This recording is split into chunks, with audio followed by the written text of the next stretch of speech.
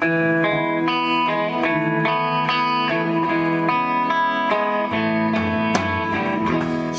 to the Modern Jewish Girl podcast. I am Jenna, lawyer by training, writer and teacher by choice. Originally from New York, I am a proud wife and mother living in Los Angeles. Join me as we delve into the Holy Torah's teachings and apply them to our lives. I keep it short and sweet, but always deep. Welcome.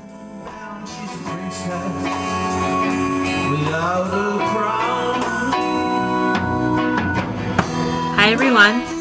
I know this week's podcast is a little bit late in coming, but I've been traveling and visiting with family, but I really wanted to give you something short and sweet and deep to take with you into Shabbos and this week. So this week we're in Parshas Eikev.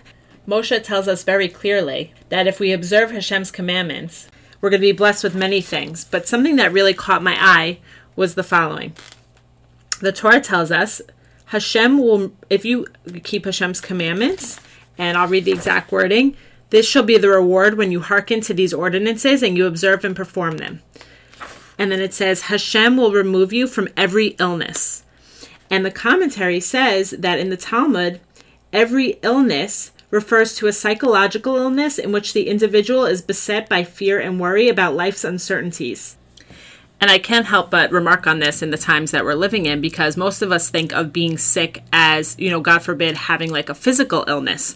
But we're learning here that part of illness is fear of uncertainty, which obviously there's a lot of now, and for good reason.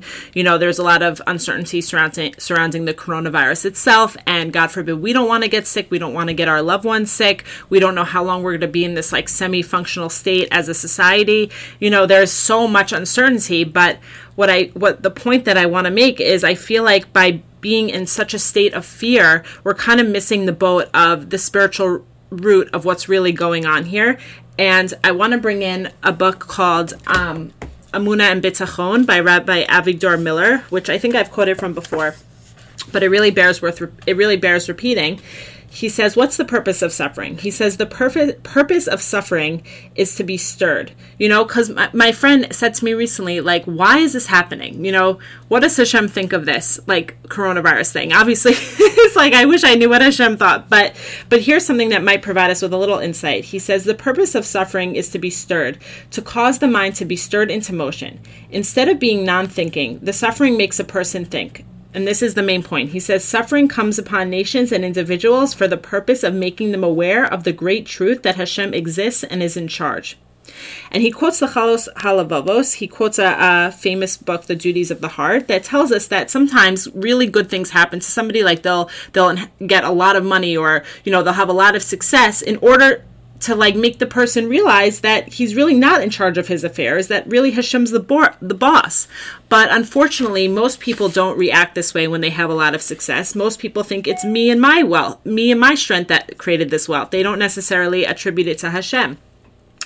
So unfortunately, Rav Miller says here that suffering is more likely to have the effect on people of waking up and realizing that it's really Hashem in control, and Hashem who is guiding our affairs ultimately. Of course, we have free will, and I want to make an important point that, we can put in our effort. Of course, we can put in our effort, and we have to, and we should. And for example, in the case of coronavirus, we have to wear masks when we go out. We have to wash hands. We have to follow the CDC guidelines.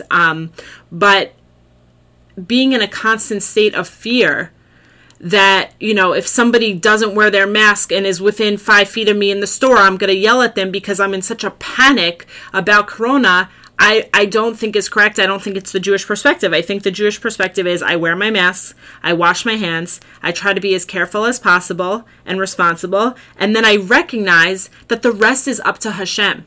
And I read, when coronavirus first started, I read from a famous Rebbitzin. She said, every person who God forbid gets sick, they were meant to get sick. That person was meant to get sick. Like, Hashem chooses who is going to get it and who's not going to get it. And of course, we want to be responsible, but we have to recognize that the spiritual root of why this is happening, at least in my opinion, and from what I've been hearing, is we need to wake up and recognize who's in charge, Hashem. So what I think the Torah is telling us here is that if we try to get close to Hashem and we try to keep his commandments, his mitzvot to the best of our ability, we are not going to be plagued by the illness of fear of uncertainty. We're going to have, God willing, inner peace and faith and understanding what is really going on and who is really in charge, and where our effort lies within that, and knowing our place and knowing what we have to do and what we can control, what we can't control, really gives us a lot of inner peace.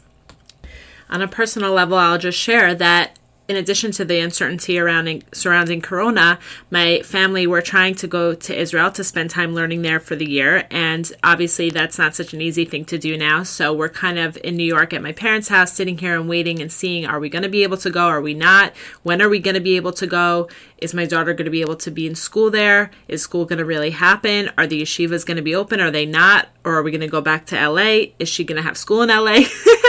These are the thoughts that go in my mind every single day, round and round. And I just say to myself, listen, Jenna, Hashem is in control, and whatever he decides is going to be for your best. And of course, that still means I have to be in touch with people in Israel, and I have to make phone calls, and I have to make sure my daughter's enrolled in school, and I have to do all of those things.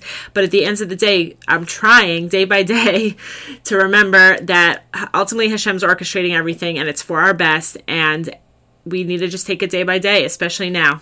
So anyway, in the merit of trying to be as close to Hashem as we can and observing his mitzvot the best we can, we should all be safe and healthy and have inner peace and clarity. Thank you so much for listening, and have a great Shabbos and a great week.